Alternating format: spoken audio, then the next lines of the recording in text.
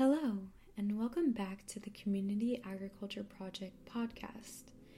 I'm your host, Emily, and you are tuning in to the first episode of the second season of our podcast.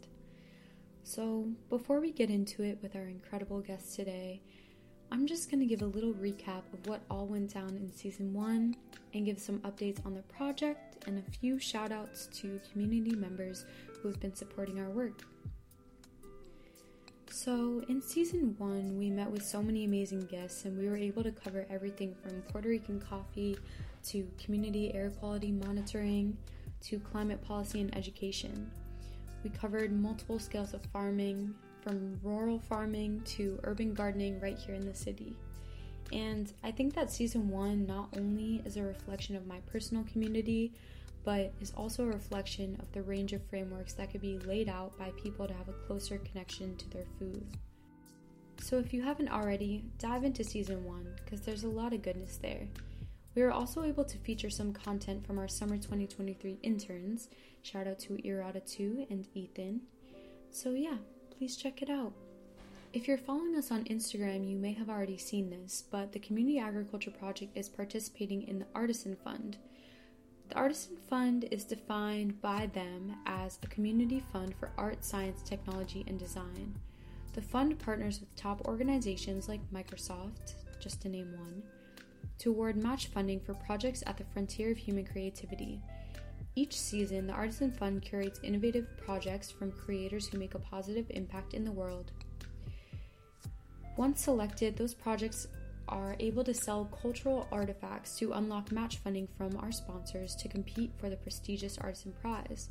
So the Artisan Fund pretty much exhibits artifacts, which are a new type of NFT, which you may have heard of, is also known as a non-fungible token in the crypto world, that is designed to capture the spark of inspiration behind a project and its intended impact on the world. So projects like mine sell artifacts to unlock match funding and compete for the Artisan Prize. We have a beautiful artifact, and the ways that this funding campaign can be supported is directly through the Artisan site, where you can purchase one of our artifacts if you already have a crypto wallet, and if you don't have a crypto wallet, then we are accepting donations directly to support the purchase of artifacts. And donations can be made through PayPal, and I'm going to link the PayPal in the description of this episode if you're interested in supporting that. All of the support helps to compete in the match funding campaign, and all funds in general will go toward documenting food sovereignty stories across the US, which is the mission of the Community Ag Project. And we want to just keep on doing what we're doing with our mission. So I just want to give a shout out to those that have supported us so far in the Artisan Fund campaign. And those people would be Jezreel White of Real Exposure Media. Shout out to Jezreel and his business. He does amazing documentation and photography work. Also want to give a shout out to Eric Jacobs, who could be found on Instagram as infinite.rick, R-I-C. Shout out to Eric and his project Onward Portal. Lastly, we want to give a shout out to Christina Alex. Christina is an amazing community member that has been working with Equal Exchange, which is a co-op that you may have heard of or seen at your grocery store. Shout out to Christina and all the work that she does for the avocado and banana team at Equal Exchange. We love you, Christina. And of course, I can't forget to give a shout out to the Artisan Fund team. They've been so supportive in this journey, and they have actually selected the Community Agriculture Project artifact to be exhibited at Art Basel in Miami, which is coming up in the second weekend of December. Our artifact is going to be shown at Beyond Basel, which is going to be an event with many featured artists. So if any of our listeners are out there in Miami or are going to be in the area for Art Basel, please keep an eye out for our artifact. And yeah, I might as well give a description of the artifact. You can see it online on our websites, on our Artisan page, and on Instagram, but I'll describe it for the listeners. It is a photo of a beekeeper from the Island Bee Project. Shout out to the Island Bee Project. And I took this photo on film while I was at an event at Oko Farms, which is an aquaponic farm based in Williamsburg, Brooklyn. If you're in the area, I highly recommend checking out both those projects. So, like I said, I will be linking the information for our PayPal donations in the show notes. You can find more information about the Artisan Fund on our website and Instagram, and I'm also here to answer any questions that you might have about it. The funding campaign goes until about January 28th, so there's still time to reach out and donate. So that's all for our announcements and recap. And now we're going to get into the first episode of season 2 of our podcast. So on the Community Agriculture Project, we've definitely put a lens to the different ways that community can be in relation to food. And I think it's important to start off season 2 with some more formal frameworks of how community can be in relation to one another. Our guest today provides a lot of expertise around that. So I'm going to let them introduce themselves and we'll go from there. Hello, my name's Ebony, and I was talking to you about this earlier. I'm like, how do I introduce myself? Well, my friend B said, I see you as like a community architect, which I love that word, and definitely view myself as a storyteller, an archivist as well. Yeah. And I also have a podcast where I interview different solidarity models, and all of that is so deeply rooted in community. Like, that is the foundation. Creating that so that we can trust each other and create these economic systems that are different from the dominant one. So that's me. Lovely. Thank you for being here. Can you let the listeners know, or tell the listeners a little bit about what is the solidarity economy, since this can be the basis for what a lot of different communities can look like? Yes. It's actually really difficult for me to define what the solidarity economy is, and I usually refer to it in its values. And so it's non-hierarchical. It puts people and the planet over profit. It is truly democratic and cooperative. And at its root is relationships and how we relate to each other and how we relate to our environment. So the solidarity economy looks like many different things, and they could be you interacting with your neighbor and meeting their need by watching their child or giving them something that they need, and not necessarily asking for money. Like, it's definitely rooted in relationship in a way that it dissolves this need for a transaction between two people. And it also looks like a food co-op. It looks like a childcare cooperative. It looks like an artist collective. So there's so many different examples, and there's also a lot of agricultural examples. And especially in other countries, I feel as if more people use the cooperative model as farmers in order to get their needs met. Yeah, that was going to be my next question for you. Was really to talk about specific examples of, cooperative models that you've seen in real. Well, first, I'm curious about what is the cooperative model that inspires you the most and inspires your lens the most, and then after that, which specific agriculture cooperatives around the world have you seen, so we can get to that too.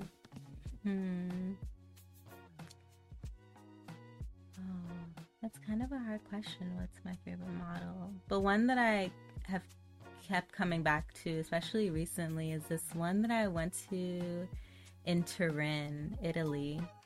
And it's this warehouse where They have access to a woodworking studio. They have sewing machines. They have bike repair, something called precious plastics, where they turn certain plastics into different things. And people have access to this by just paying, I believe it's like 10 euros a month. Oof. That's great. Yeah, and it's such a way for people to learn like practical skills through each other. And the reason why it's able to not just sustain, but actually have like a budget where they're able to spend money on other things, is because the government pays for their utilities.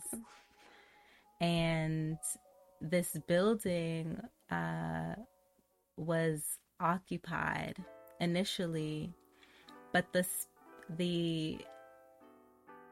city itself actually has something called a co-city project, where they allow people to have access to abandoned indoor and outdoor spaces, and they will give it to them for free, but they will also help them to like maintain it. And so this was actually before that co-city project, but Turin, Italy in itself is such an inspiration for me because of that co-city project. But this model in particular, I'm like, how do we get this in New York? We have so many abandoned spaces, so many industrial spaces, and why do we not have access to a creative space where people can have an accessible membership fee and be able to skill share with each other all the time? The thing that I can think about is community gardens. Like, especially in New York City, in the ones that I've gone around and seen, especially in Brooklyn too, a lot of the stories will be like, yeah, this lot was an abandoned, cemented lot, and nothing was going on, and it was regenerated. And now it's a space where people can grow food, and people can come in and spend a certain amount of money per year to have their own plot, share tools, and get to be in this space where even if they're growing food for the first time, they can be on that journey, but there's always people close by and that are part of that community garden that they can learn from. Yeah, community gardens are such a safe haven. Like, it's been proven that they reduce crime. And I don't know, sometimes the community gardens in New York, I'm like, why are they always closed? And I actually kind of have an answer to that. I mean, it actually depends, and it's not really just an answer, but I guess more of something that I've seen here and there. But honestly, the sentiment in community gardens is community gardens are a very sacred place, especially in the city. And I think with a lot of the times with gentrification, there's been people that are established in those communities and have established their community garden, and then people will kind of feel entitled to the space where it's already established to like serve the community that's already been there. And so I know that there can be a lot of trust that needs to be built in garden spaces too before anybody can just go in, you know? Yeah. Even like one time I was on my walk home, because I used to work in like sustainable landscaping job. Arguably, don't know if it was actually sustainable, but there's also a lot of definitions to that word. But anyway, I was like, wow, I work this job now and I have access to so many resources that are sometimes not used all the way. Or like sometimes I'll go to work and they'll be like, oh, we have all these extra plants, or we have extra this or extra that, do you want it? Or wait, I don't know what we're gonna do with this. And then I walked by a community garden one time on my way home from work, and then I saw somebody in there. I saw the gate ajar, a rare occurrence, and I kind of knocked and I was like, hey, is it like, may I come in? And they were like, no, just keep walking. And I was like, okay, heard, because that's kind of just how it is. They don't know me. They don't know what I'm about to walk in and bring, you know? Right. But then I guess also, not to get into like deep into community gardens, but I'm like, it sucks that it's not just an inherent thing for us to protect our natural environments around us, that we feel like we need to police them. Yeah. That there's only certain people that get it. Whew.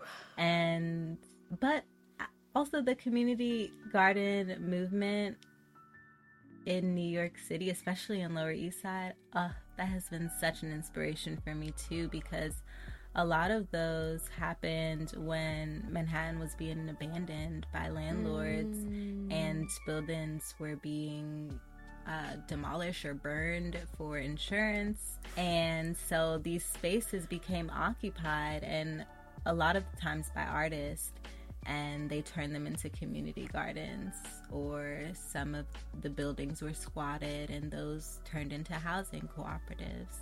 And so other forms of cooperatives. Yes. Yeah. So yeah, the Lower East Side especially is just so radical in that way, because they've held on to them. They've literally chained themselves to the gates of the community gardens to stop them from destroying it. I had no idea.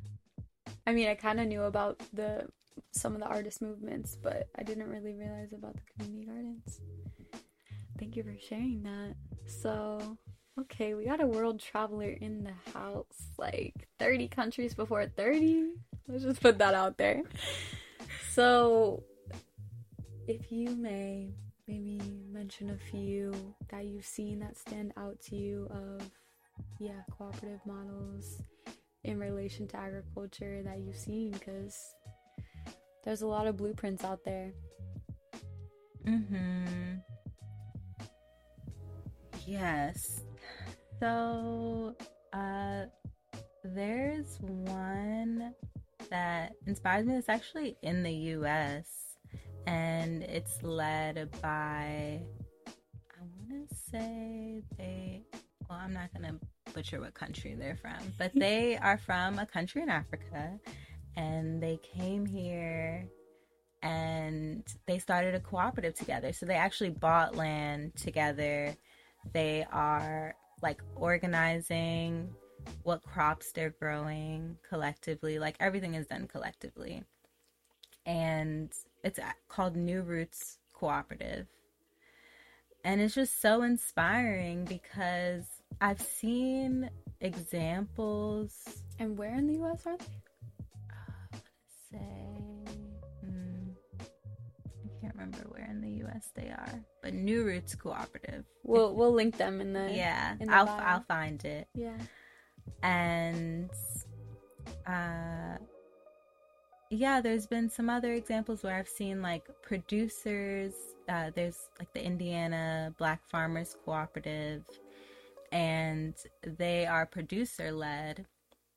So they have their own individual spaces, but they come together to sell at the market and to leverage a more distribution. They have more power when they do it that way, and they also are able to pull their resources to buy materials that they need and tools. And I'm trying to think of, honestly, I haven't visited any internationally, but I know of one, the South African one that I was talking to you about earlier. Actually, they took an abandoned space in their village and they started farming cooperatively, and it's able to feed their community. Like the whole village is sharing the food from this garden. And so when I think of like the potential for especially people of color, like Black people specifically in the US, how they can have access to land again, because it's only 1% of the land is owned by Black people in the US. I think of the potential for cooperative models And I recently learned about this group, Jubilee Justice, and they started a rice mill that's cooperatively owned. And it's just, yeah, it just creates so much more self-determination for the farmers, because now they no longer have this middleman. They're able to control that on their own. And that's something we definitely in the past couple of days talking have touched on so many times, like, because we actually went to the Sheep and Wool Festival yesterday now in Rhinebeck, New York, and even there, in conversation with other people, we talked a lot about access to processing and how that can really kind of change the game. Because if, for example, one thing that we spoke about with somebody that was there from Fibershed, which is a whole nother thing to talk about, but with somebody that was there from Fibershed, and they're with other organizations too, some of the waste wool that you get when you're shearing a sheep, that waste wool can be used for a lot of different things. And for some of those applications, you want that waste wool to be cleaned. And for others, I feel like it would matter less, like in a housing insulation type of situation. I don't know if you really need to like wash it. Or also you can put the waste wool in your garden and use it to kind of insulate your soil, help retain moisture, and yeah, it can be helpful with that, so you can decrease watering. But you have to wash all of that wool and have it clean for other applications. So they were saying that there's a bunch of waste wool, but there's no like collective action to get all that waste wool together and have it be clean. So that's like something that they need to scale up and provide. So that's hardly a processing example. That's a very light processing example. But the power, and there's so many other examples of like coffee processing, which we talked about in our episode with Domenico from Puerto Rico, and the coffee processing there.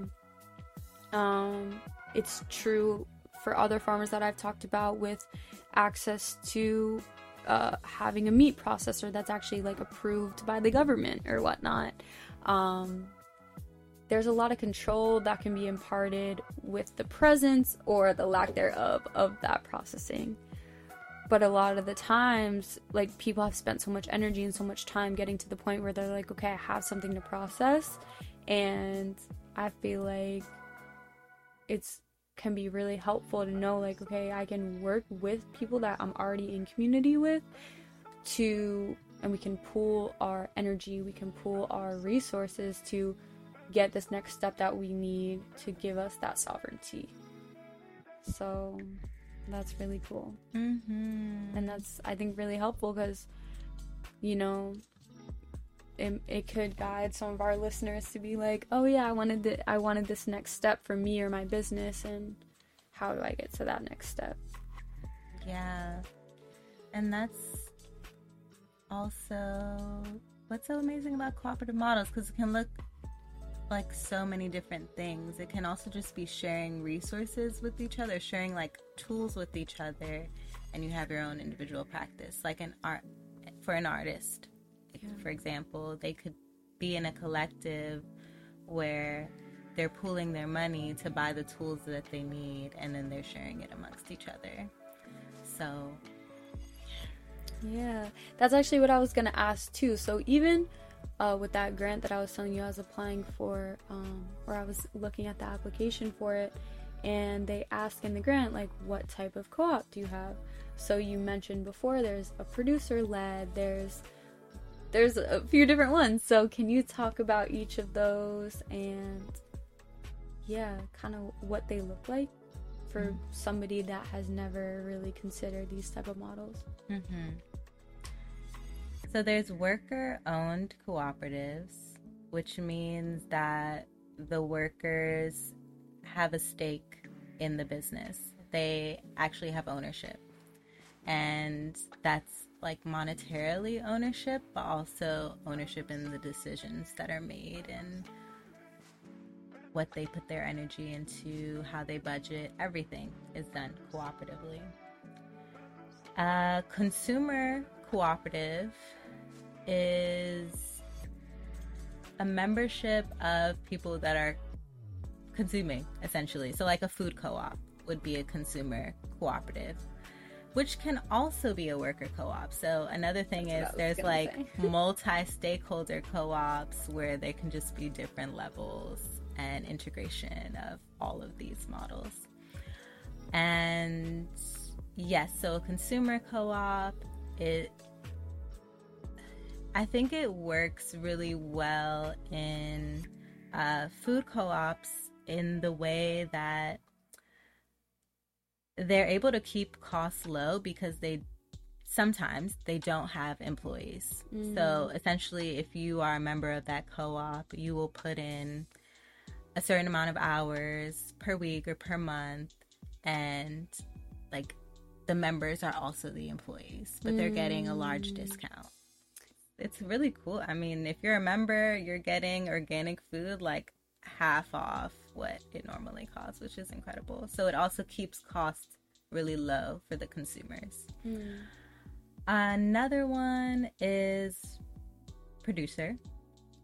So those are producers that are coming together. For instance, since you brought up Fiber Shed, there's a Carbon Farm Network, and they are a cooperative of designers that collectively buy wool, because otherwise it would be difficult for them to reach the minimum that the farmers need in order to sell it. So with producer co-ops, you can save money, but you can also have more leverage in the market if you are pooling what you're selling together. And wow, am I missing one?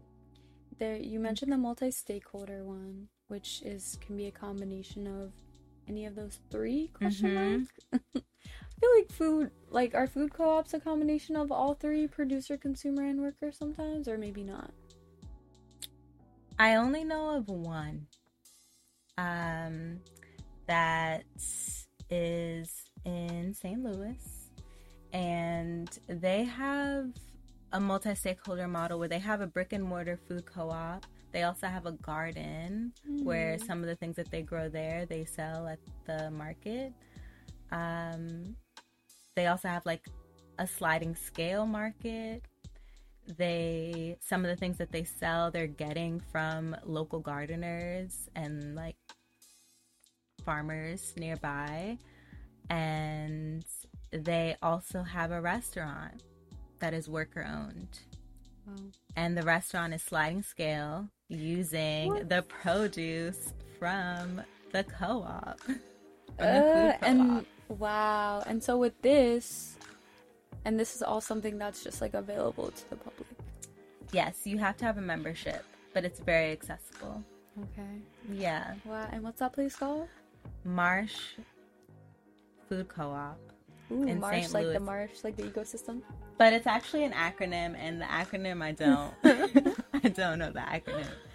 And yeah, I actually have an episode with them on my podcast as well. And ooh, I'll have to link them. Yeah, that sounds awesome. Oh, they're so amazing. So yeah, those are the types of co-ops. Amazing. So there's a lot of different, and this question I just thought of, what was your first exposure to co-ops? Mine for sure was a food co-op, and probably the one, okay, well, let me just take a step back. I want to say my first one that was outwardly marketed as a co-op was a food co-op that was in my college town, George Street Food Co-op. But I'm sure that there were other cooperative models that were within my reality that I wasn't really sure that they were that, or I didn't register them as such. So what was the first one that you can remember, or what was your gateway cooperative?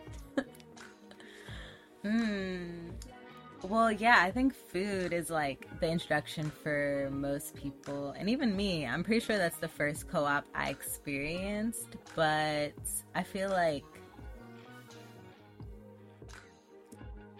and I'm gonna mention this one because I see it more as like a solidarity economy model than a co-op, even though they are functioning like a co-op. But there's also a distinction, I should say, between like a collective, which generally is coming together voluntarily with shared values to meet a goal. Cooperative is generally like a business. They have agreed to be in business together and share ownership in that way. And you can have solidarity in either of those. Yes. Or you cannot. Or you cannot. Because some co-ops might not have solidarity. There are some. Like Ocean Spray. I don't know. Oh. Oh, I didn't realize. So it's like, how can you guarantee solidarity? How can they be maintained? Yeah, I would love to get into that. So this place, such a magical place, which I've like researched it recently, and apparently it doesn't exist anymore, but it's called Trust Cafe, and it is in was in Amsterdam, and it was there was actually no prices on the menu. You could pay whatever you wanted at this restaurant, and it was all volunteer run. The food was bomb. I still remember that French toast. And they had a gratitude wall where people would leave like notes of gratitude on the wall. And they had a gallery next door, which is like, I think it was called Trust Gallery too. And I still remember the imagery in there, and just like, the energy was so amazing. And I had never been to anything like that before. So that was my introduction, I think, in a way that it really impacted me.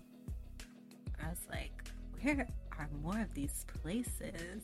Where am I? Yes. Yeah. And I actually ended up doing something sort of similar called a Karma Kitchen, which is actually something that's international. But I did the first one in New York City.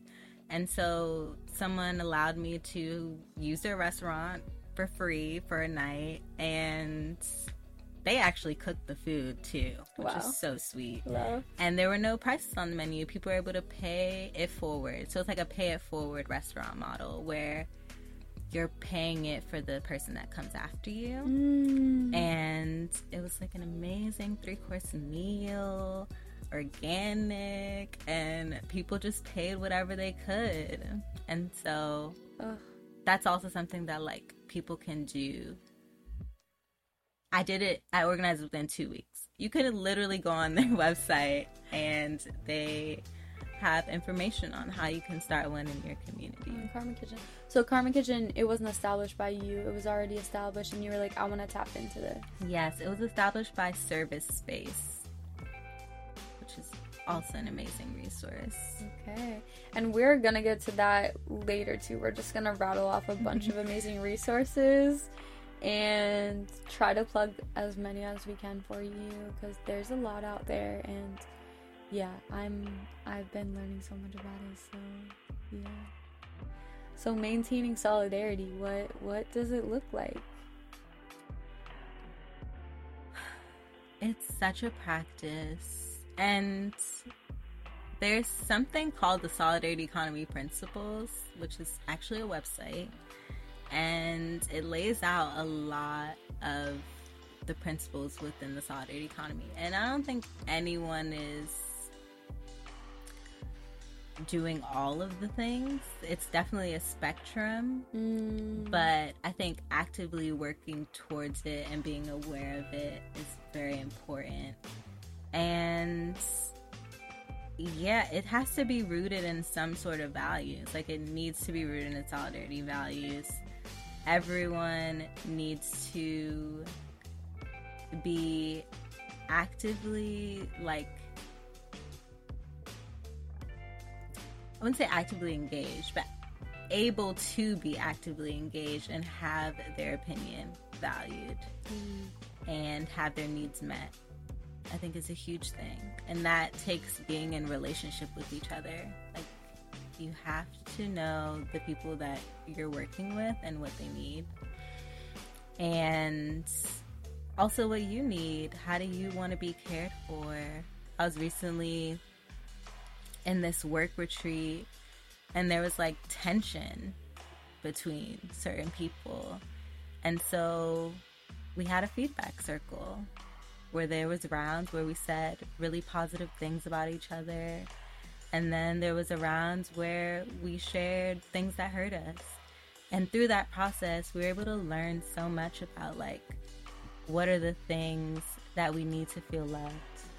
And so making space for that and, like, constantly being open to receiving feedback and, like, adapting to the needs of the people that you're working with, I think is how you stay rooted in solidarity. And also through the entire supply chain. Like, if you're making something, I think that that's also what makes the solidarity economy distinct, is like, you're not just making something because it is the cheapest material, or you're not sourcing things from very far away that you could get locally because it's cheaper. Like, you're actually rooted in, like, local as much as possible, paying people fairly, and being very transparent about your practices and even your budget. And it's really a two-way street, because you need to be honest and transparent with yourself, bring that to others, and be able to trust that others are going to bring that same sentiment to you, and while keeping this whole system maintained. Yeah, so doing it with yourself first is so important. So important. And people also have to feel comfortable that they can share what's not working for them and what they need. Yeah. And I feel like it's such a great practice, just in yourself first. Like, what am I doing for me that works well? What am I doing for me that's not working well? The more that you do that and are honest with yourself, I feel like the more you can do it with others. Okay, so I want to go back to other ones that you've, or I guess worldwide, because I feel like we can just get so much perspective from looking outside of this US bubble that we're in a lot of the times. So even if it's not food related, like, what else have you seen outside the country in your travels? Ones that stand out to you? Well, since we were just talking about Turin, I'll name another place in Turin that was very interesting. They had a restaurant that was ran by immigrants, and actually a lot of them are refugees, not just immigrants. And they had a lot going on. So this might sound complex, because it kind of was, but in the restaurant they also had a tool library where people could literally get access to tools like house tools and other things and borrow it for free. They also had a lawyer available, like if people needed one-on-one support or if people needed to know how to use a tool. They also had a recording studio. The lawyer is such a big one. There's so many times that I want to consult a lawyer just to know. There's so much to know about protecting yourself. I think that's kind of particular to like our society, but it's just good knowledge to steward in general. Yeah, so definitely. Lawyer, somebody that can help you with the tools, which is also really big. Yeah, exactly. People don't realize how much they need that until they fuck up using a power drill. Mm-hmm. Seems so simple. Mm-hmm. Yeah, so they and this was all available to the community for free also. Well, sorry, not the restaurant. You did have to pay to go there, but all of the other things that they had were available for free. And I always think of like a tool library. It's just like a simple thing that we could have. Even in our libraries, having a wall of tools. I guess libraries have some tools you can access, but Yeah. anyway, they also in Turin's, it's also just very interesting because they have these neighborhood associations which are like associated with the government, but they're cooperative models they're like supported by the government and cooperatively run. And a lot of those also have legal help support and just like practical things like trying to find a job and like translation support, like so many things. Wow. It's actually a very refugee friendly city, Turin. And they have squats that like have been occupied for like 30 plus years. Like it's such a radical space. They have this radio station where people will like let them know when there's police on the train so that they could like know which ones they could get on for free and like won't be fined. Oh my god. Could you imagine if that was in New York City? Actually, I saw a post like, especially because they raised the subway rate. So I saw a bunch of posts online of like, here's the subway stations where you can hop, and here's the ones that you really should not hop because there's a very high chance that you'll get caught by the police. And even just in all my roamings around the city, I've seen certain ones. Like I go to certain ones, I'm like, I'm not doing it. Sometimes I do. That's clutch. Yeah. See, we gotta help each other out. We have to help each other out. That post was popular. Come on. But back to it, like, I guess it brings up an interesting point of like, yeah, how to navigate trust in these type of dynamics and just trust in community, because yeah, I think it's important to consider if you want to move into being grounded in more community systems. Yeah. And a lot of the times I will think about trust in community of like, you know, the polarization between like colonizing versus actually getting to know your community. And by that I mean, rather than just going in and being like, oh yeah, I'm entitled to this, here I go, I'm gonna do whatever I think, coming in and being like, okay, what are the needs of this community, what do these people want in this moment right now, what do they need in this current moment right now, which is kind of reflective of some solidarity economy principles. So and with that, I think about how the existing community needs to build trust with the new people that are there and vice versa, but more importantly the former. So what can you say about trust in these systems? Yeah, that is such an important part of it. It's really at the foundation. And I mean, there's so many instances where we see like white saviorism and people think that they know what a community needs and they really don't. And then that actually like creates trauma where it's harder for that community to trust. And so, and then you get further from being able to share the resources that are available, which is a big goal. Exactly.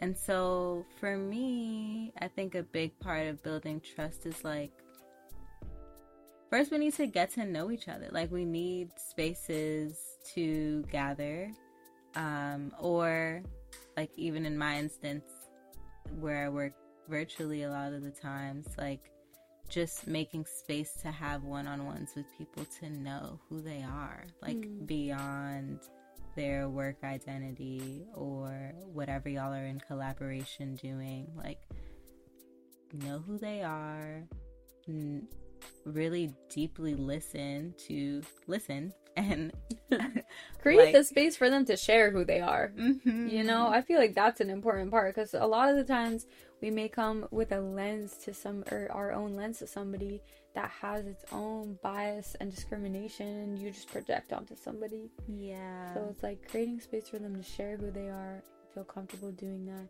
and then listening to whatever they want to say or share. Yes, exactly. And I think also beyond that, like, then start to show up for that person. Maybe even before they share their need, you are just showing up because you already know, because you've been in relationship with them. And there's this practice actually that I do, which you experienced, the offers and needs market. Oh yeah. Which is such a good way to build trust with strangers, even people that you know already.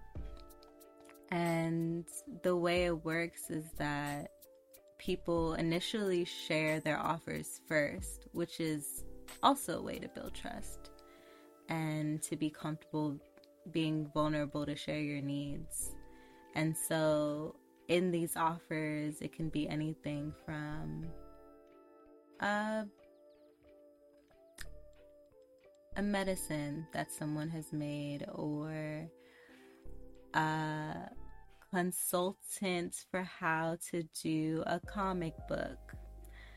And then people share their needs, and that's where I feel like so much magic happens too, because then when people share their needs, sometimes you realize that you have so much more to offer.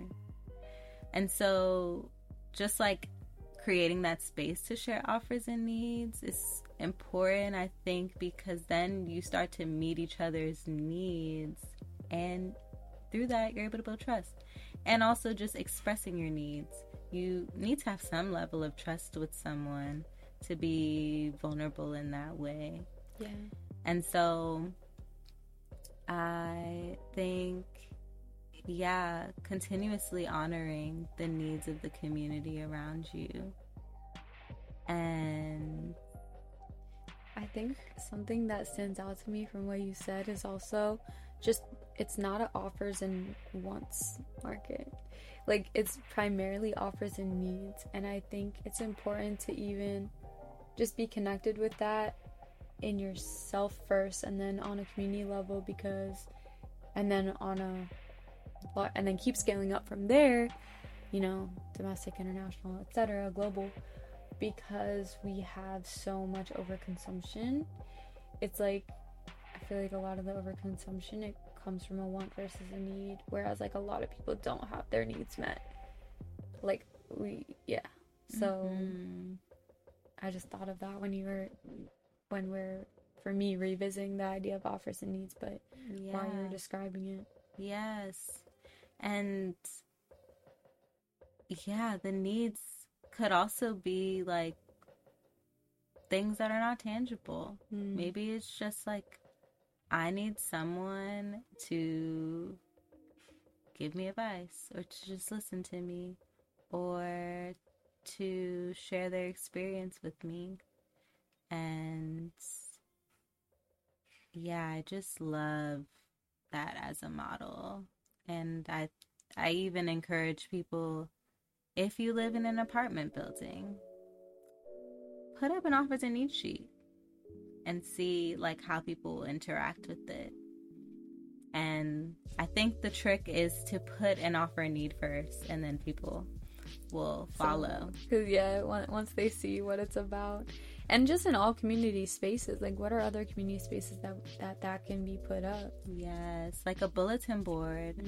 Sometimes you go to a business and they'll have a bulletin board. What would that look like to have an offers and needs? So I think designing it into our convening spaces, whether that's online or in person, to do offers and needs, to do opportunities for feedback circles, to have one-on-ones with the people that we're in community with, and to care. Yeah, I think at this point, I don't know if you wanted to touch on anything else, but I definitely want to leave space for that. Leave space for any closing remarks that you want to share. Maybe a little bit about what you're working on. You know, something, of course, you're working on a lot, but something that you're excited about that's upcoming that you want to share that you're working on. And also resources, like where can people turn if they want to find out more about this?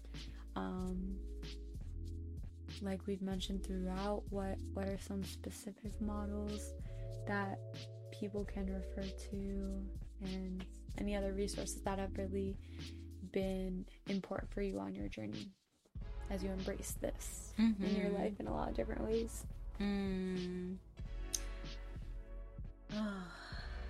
There's like, should I give more like food collective examples? I think that there's also so much potential in like creating collective or cooperative models that are reducing food waste. There's so many. There's so many budding projects out there. There's so many different kinds. Yeah, there's one in particular that I've been like dreaming about, which I almost did this with children, but getting food that would otherwise be thrown away and doing cooking workshops with kids. Such a good idea. Oh my god. And that can start to empower them to like mitigate waste in their homes and teach their parents about it. With food that comes from outside of what their parents or what their family or whoever they live with, of what they're learning already, and learn from other kids and the way that they have a relation with food. Yeah, and I don't know, I'm sure there must be models that exist that are already doing this that I just don't know about.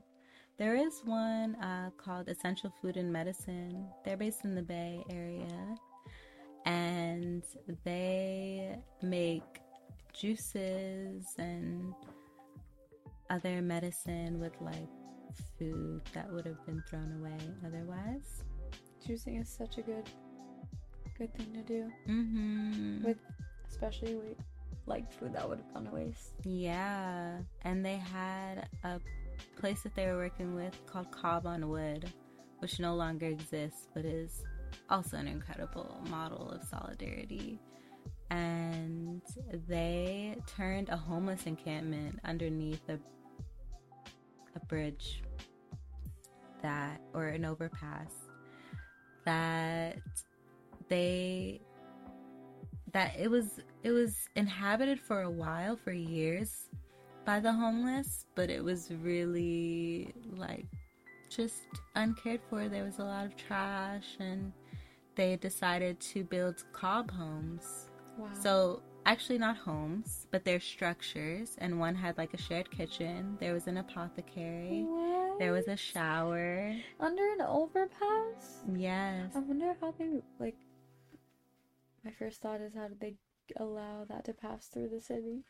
Oh, that's why it doesn't exist anymore. Oh no. Because Caltrans, which is like the transit system in California, they demolished it. Oh. I actually don't know if they were the ones that demolished it, but they were the reason why it no longer exists. Oh. And they really beautified this space, and also the cob is fire retardant.